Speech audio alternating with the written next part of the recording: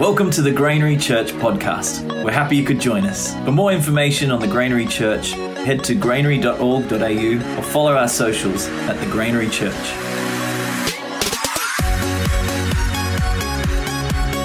Good evening. I was about to say good morning then, but evening suits the time better, doesn't it?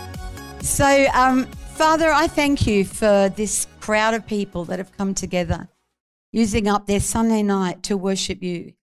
Lord, we love you.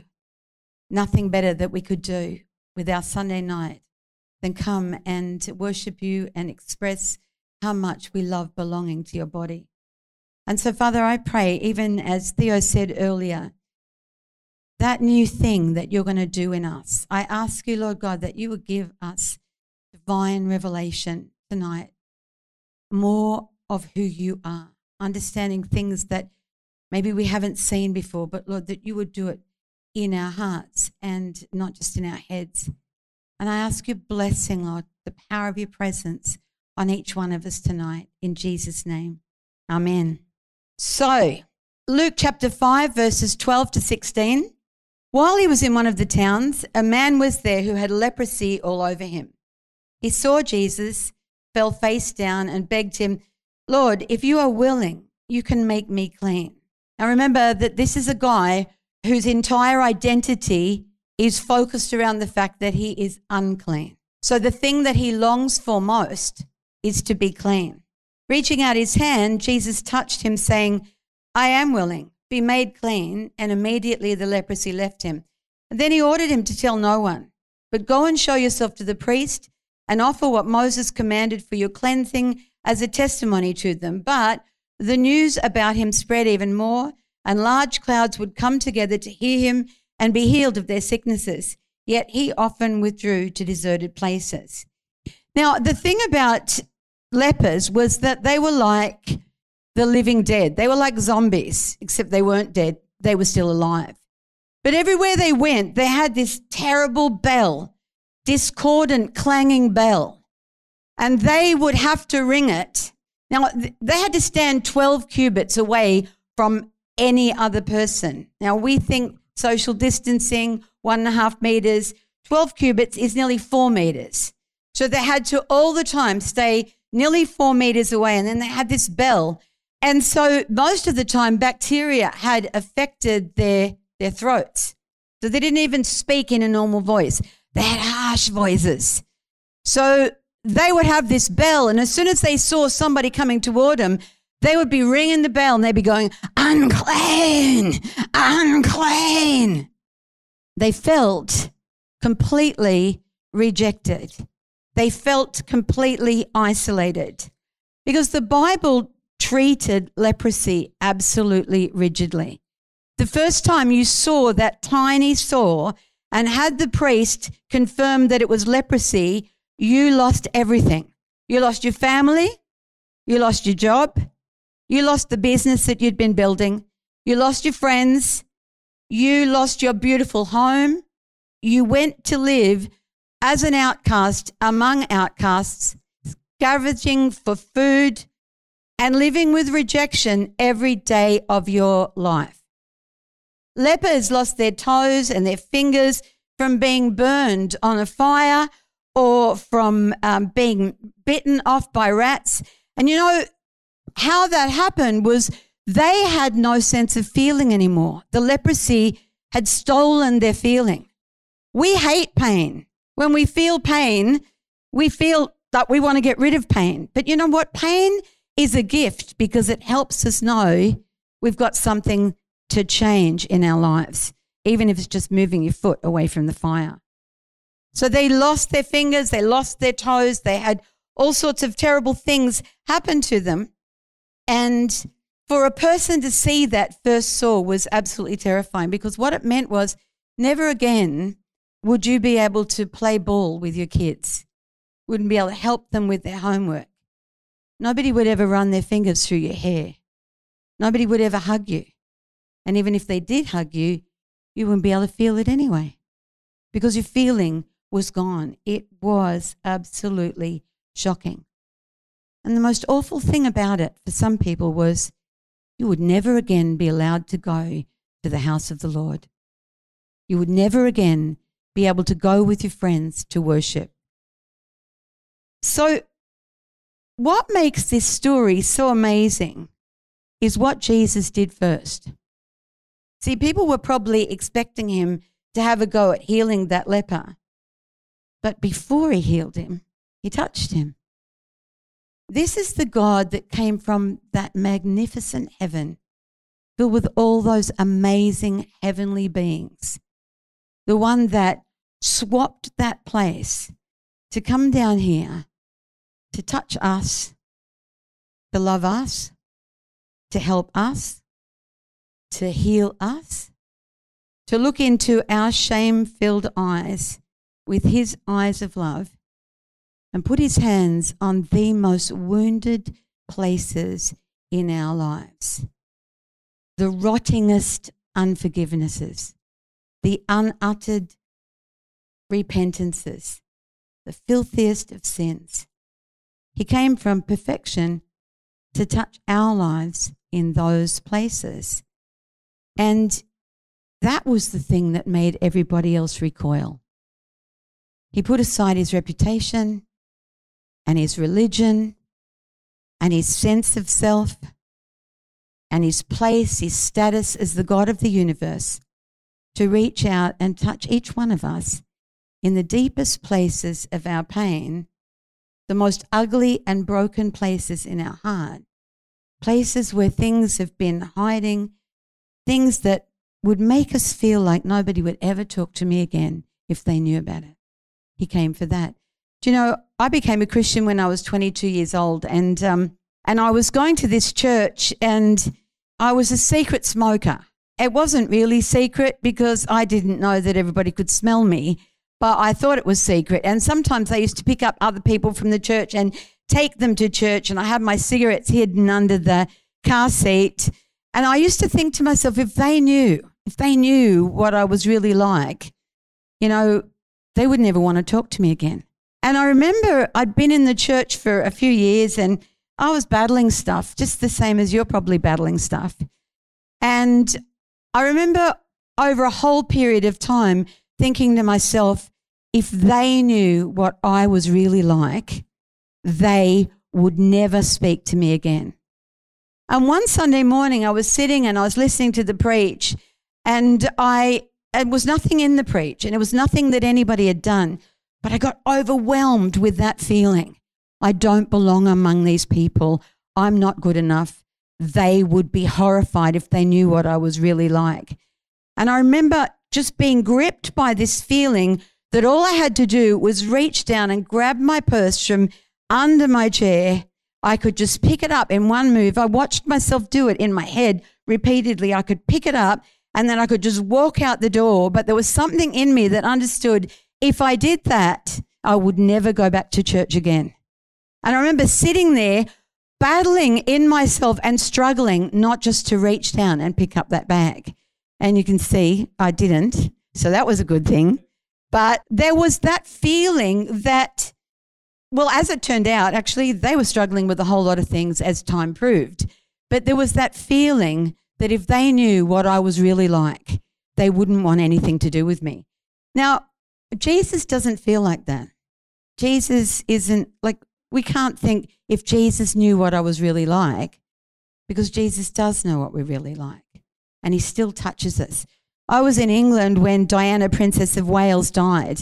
And I remember an old lady in the church saying to me that the thing that made the population pour out in mourning in the way that they did over her death was because she touched people without gloves on. And most of you won't even know this, but you know what? The royals always wore gloves. And if they did have to touch somebody, they would just shake their hand and they'd have their gloves on. And Diana came in and she changed everything. She picked kids up. She hugged people. She didn't wear gloves. She just poured out her love to them. Now, we know that all the younger royals do that now, but she broke that through. There was something about her that said, I see who you are. I see that it matters.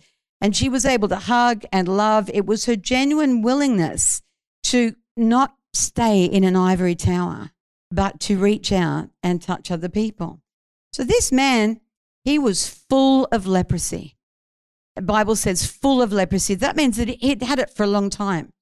No one had touched that man for years and years and years. He's full of leprosy. It's terrible.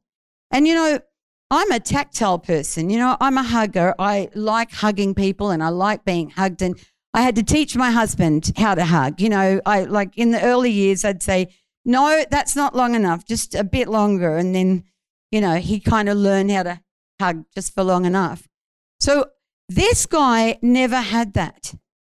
And many of the loneliest people suffer from skin hunger. Nobody ever touches them tenderly. Nobody ever gives them a kiss on the head. Nobody ever gives them a hug. Many of the loneliest people around us are suffering from lack of tenderness and lack of love and lack of being touched. So no one escaped being ostracized by society with leprosy. You know, Isaiah chapter 6, it says, in the year that King Uzziah died, Isaiah saw the Lord high and lifted up. Uzziah died of leprosy, but before he died, he was a long time in isolation. The Bible says that Miriam, it says in Micah chapter 6 and verse 4, it says that Miriam and Moses and Aaron were the leaders of God's people. But when Miriam got leprosy, she was put outside the camp until the leprosy was healed. Nobody escaped ostracizing because of their leprosy. Right, but so the sentence for a leper is alienation from everything they loved. And then Jesus touched this untouchable man, and the touch changed his life. But you see, the touch did even more than that. It was Jesus' modus operandi to show his disciples a different way of reaching out people and drawing people into his kingdom. And if you have a look in earlier on in that particular chapter, Luke chapter 5, verse 1, one day Jesus was standing beside Lake Gennesaret when the crowd pressed around him to hear God's word. Jesus saw two boats sitting by the lake. The fishermen had gone ashore and were washing their nets, which meant it was the end of the day. So remember, just think about, you've had a really hard day, you've worked really hard, a whole lot of things went wrong, you didn't end up with the catch that you wanted, and you're sitting down now and you've got your TV dinner in front of you and you want to watch Netflix, and somebody rings up and says, and it's raining, and somebody rings up and says, I've got a flat tire, could you come out? That's this kind of thing. So Jesus gets into the boat and he preaches to them. Jesus boarded one of the boats, the one that belonged to Simon, and then asked him to row out a little distance from the shore. Jesus sat down and taught the crowds from the boat. When he finished speaking to the crowds, he said to Simon, row out further into the deep water and drop your nets for a catch.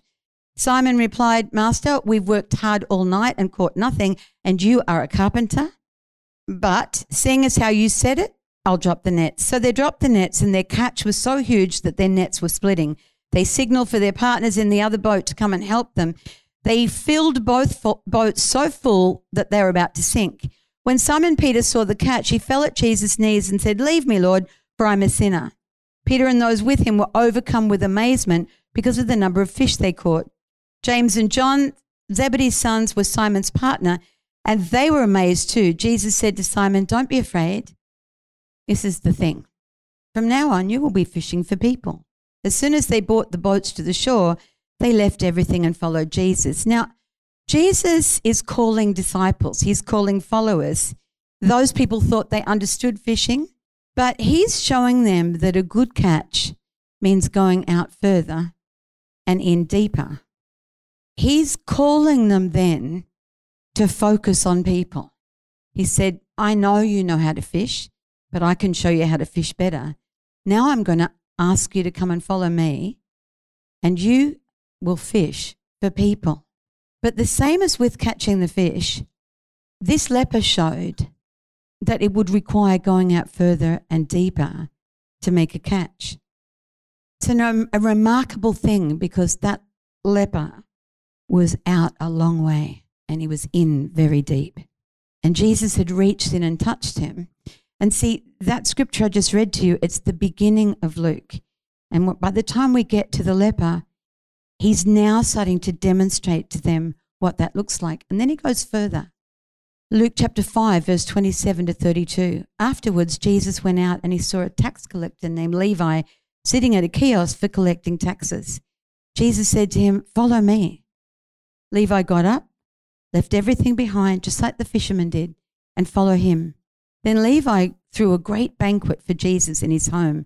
A large number of tax collectors and others sat down to eat with them.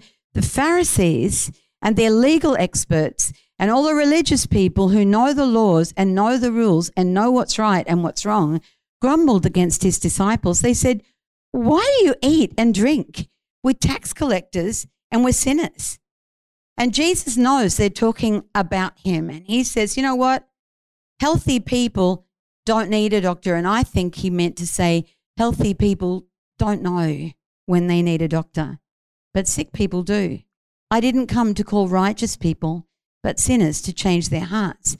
Now, this story is about Matthew, the guy who wrote the Gospel of Matthew. But Matthew was not always a respected and loved disciple. He used to be Levi, one of the most despised and loathsome individuals in the nation. And he had earned that reputation because he was in cahoots with the Roman government and he is collecting taxes from them. But more than that, he's ripping off his own people in order to make himself very, very rich. He's not just a collaborator. He's a man who has abused his power consistently and he's rich because of it. Now, you know, Levi was untouchable, just like that leper. He was completely untouchable. But his rottenness isn't on the outside, it's in his lifestyle. And as far as the onlookers are concerned, he's morally disgusting. Like the bacteria that causes leprosy, it started on the inside where rejection and fear and insecurity had worked within him in the same way as it works within us.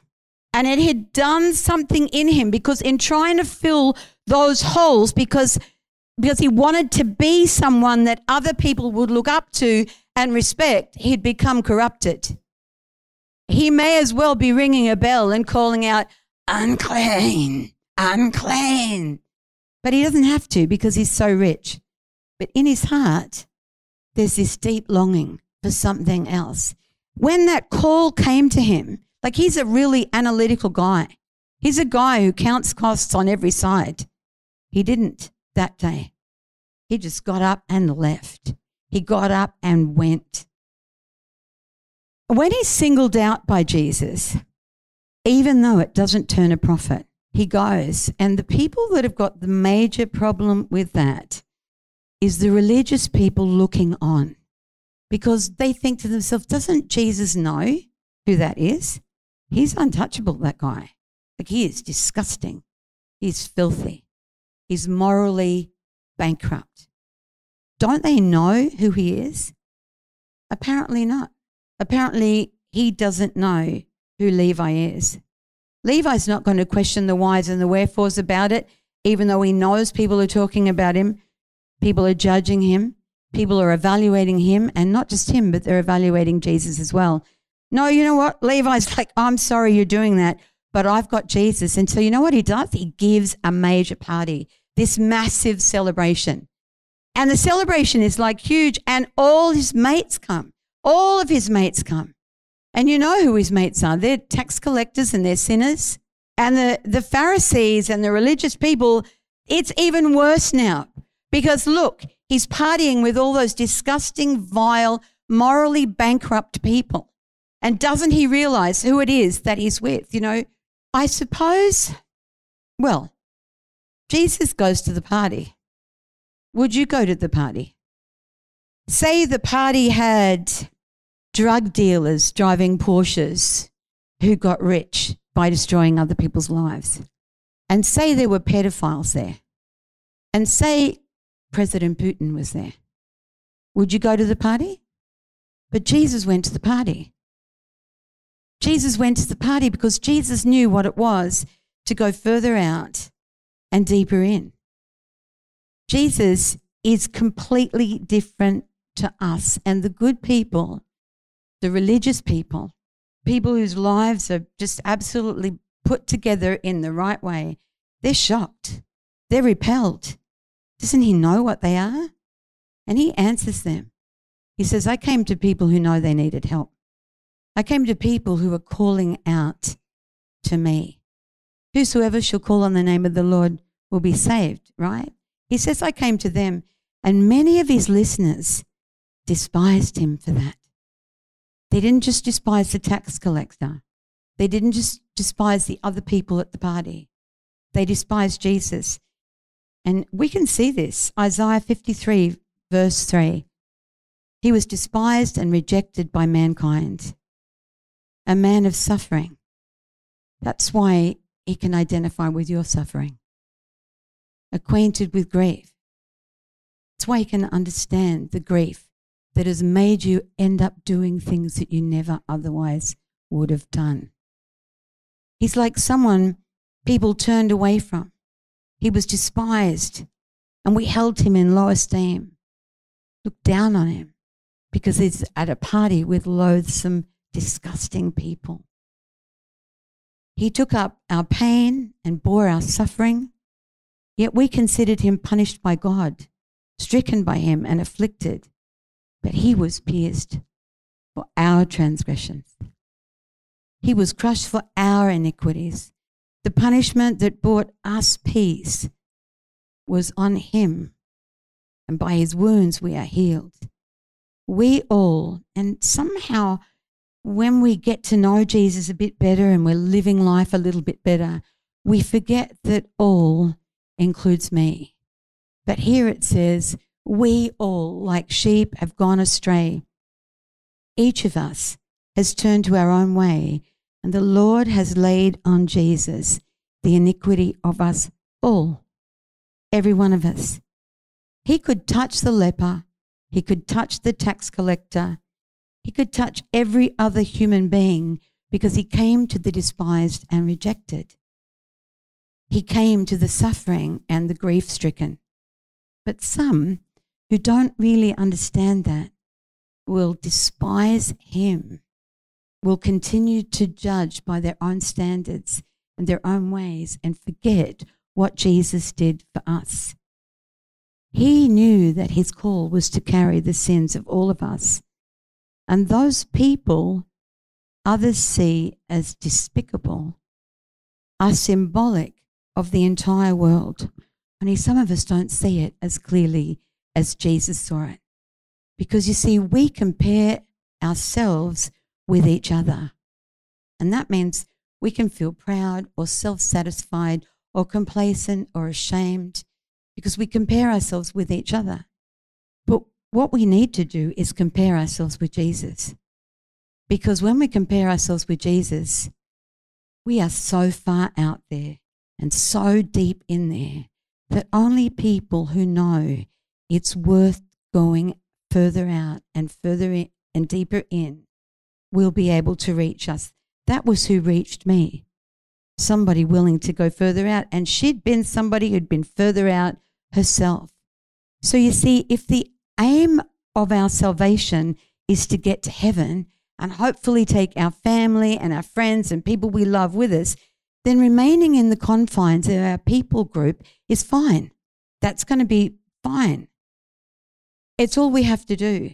But if we allow Jesus to show us beyond the confines of our own little lives, our own little way of being, and into this vast, magnificent kingdom that God is building, and if we will allow Jesus, if we will learn from Jesus how to use those tools, like he welcomes us into the family business. I don't know whether any of you have been brought by your parents into the family business. And, you got to learn the business. You can't just go in there. That's what God does. He welcomes us into the family business.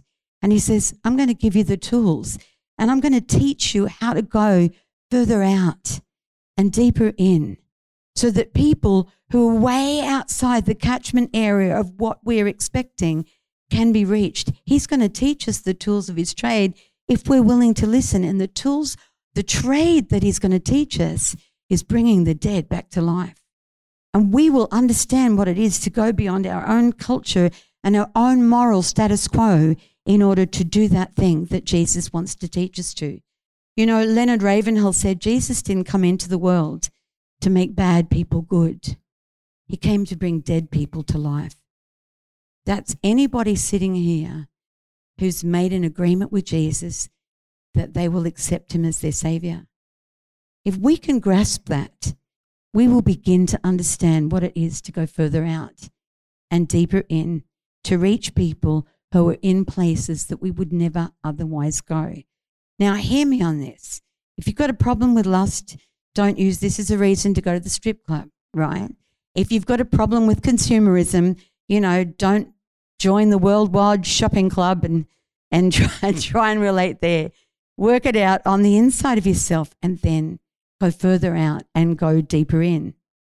He is not repelled by the comparison between us and him, nor is he overwhelmed by the comparison between us and the people who repel us. That's just not the way that he thinks. We don't have to walk 4 meters away from him, ringing a bell and shouting, unclean. We don't have to do that. Some of us know that there have been times where if there was a bell there to pick up, we probably would have picked it up. This is his perspective, and it needs to be ours as well. Isaiah 11, verses 1 to 4, it says, then a shoot will spring up from the stump of Jesse, and a branch from his roots will bear fruit. And remember that we are branches of the vine. So even though this speaks specifically of Jesus Christ, it also speaks of something that we can get a hold of and work out from. The Spirit of the Lord will rest on him. The Spirit of wisdom and understanding. That means he knows why you ended up in the place that you did. He understands why Levi, the tax collector, with all his rejection and all his analytical thinking, ended up in a place like he did. He understood it and he was able to say, hey, Levi, come on, you can join me. And Levi's like, what? But he jumps up because he's like, yep, I want in. I want that. And so it's the spirit of understanding. It's the spirit of counsel and strength, the spirit of knowledge and the fear of the Lord. And he will delight in the fear of the Lord. And then this is the bit that relates to every one of us, because it says he's not going to judge by the sight of his eyes, and he's not going to decide by what his ears hear. He's not going to decide by those outward things, but with righteousness he will judge the poor, the broken, the impoverished. With equity he will decide for, on behalf of, toward the lowly of the earth. We don't know anyone's backstory. We don't know how someone came to be an object of disgust to other people, or how the anti-godness of this world has warped and twisted the way that they grew. But Jesus does. And so Jesus doesn't make his decisions about you or me based on how we present, whether you're Instagram worthy or whether you're slobbing around in a tracksuit watching Netflix, or whether you are passed out under a bridge because of the self-medication you've needed to use in order to blot out the pain of your life. Jesus, he understands all of that. He's not about, well, I can probably deal with the Netflix person, but I think the bridge person has probably gone a little bit too far. No, further out and deeper in. That's what the Lord is calling each one of us to, because he judges with righteousness. He doesn't evaluate your worth by how you speak or how well you present, because we're all totally impoverished and rejectable compared to him.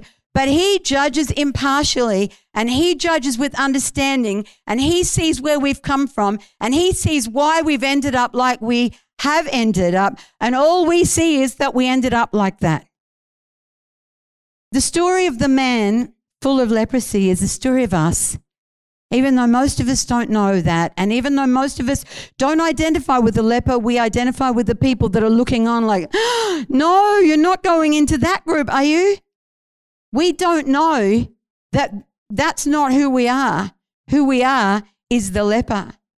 And we identify with the onlookers who draw back in horror and are repulsed. But any of us, all of us, at any point could find ourselves out too far and in too deep. And it's only because some fisher of men has taken the time and had the courage to learn from their master how to go further out and deeper in and reach in and pull me out, maybe you, pull out somebody that's made in the image of God, because he does not compare us with each other. He's not checking our sin chart to see who's been naughty and who's been nice and how naughty has to be before it's too naughty. He's not doing any of that. He says, whoever calls on the name of the Lord will be saved. That's the criterion. That's the criterion for us to follow him. That's the criterion for us to know about other people who will follow him. And he's going to work the rest of it out with them because it's none of our business. You know, I don't know about you, but I have found that the Lord doesn't talk a whole lot to me about someone else. Doesn't matter how badly done I feel I've been. When I go to him and ask him if he'll just strike him with lightning, he's like, just let's talk you and me about your stuff first. And that's what he does at every level.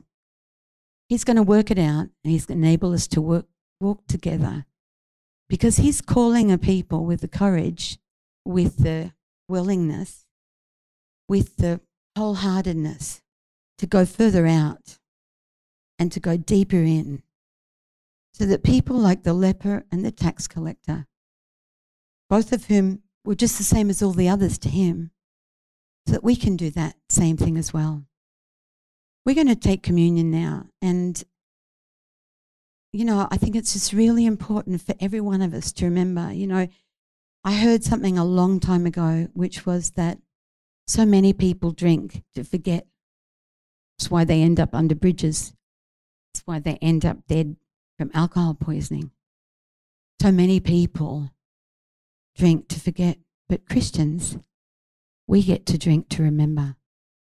We get to drink to remember that Jesus Christ saw me, a leper, a tax collector, a fisherman just going about my own work.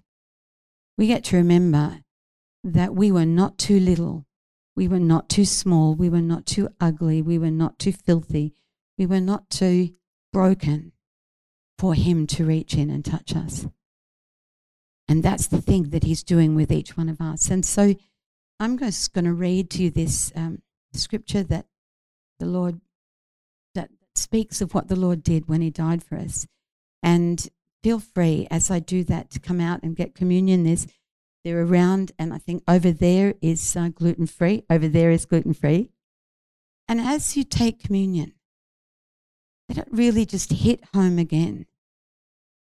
Even if you were brought up in a Christian home, you never really knew how bad you actually could be. I want to tell you, you could have been. Every one of us is in that place where if it were not for Jesus, we just wouldn't stand a chance. So feel free to come out and get that communion as ready. For I received from the Lord what I also passed on to you.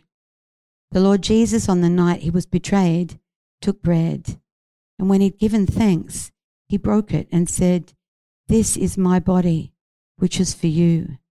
Do this in remembrance of me." In the same way, after supper, he took the cup, saying, "This cup is the new covenant in my blood.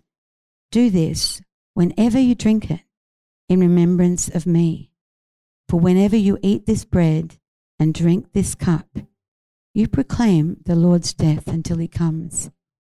And you know, we know that this isn't the actual body and blood of Jesus. This is just something to help us remember. And you could do it at home with your kids. You could do it with Jatz biscuits and milk if you want. What we need to do is regularly stop and remember, I was a sinner and Christ died for me. Father, in the name of Jesus, we thank you for your grace. We thank you for the outpouring of your presence on us as your people. Lord, we thank you that we're not struggling in the water, fearful of drowning, because you reached your hand in. and you brought us safe home. Lord, I pray that by the power of your Spirit, you will enable us to see you and to know you so clearly that we stop comparing ourselves with our neighbours and with our friends and with our partners and with our parents or our kids. But Lord, that we will begin to compare ourselves with you and that we will thank you, Lord, because as we look at you like in a mirror, beholding your glory, you're changing us and changing us and changing us. So, Father, as we eat this bread and drink this cup, help us remember it's only because of your sacrifice that we're even doing this. Lord, I just speak blessing on every one of us as we do that. In Jesus' name, amen. Thank you for listening to our Sunday podcast. If you enjoyed it, either subscribe or follow on the podcast app that you use to keep up to date on when our next Sunday podcast gets released. Have a safe and blessed week.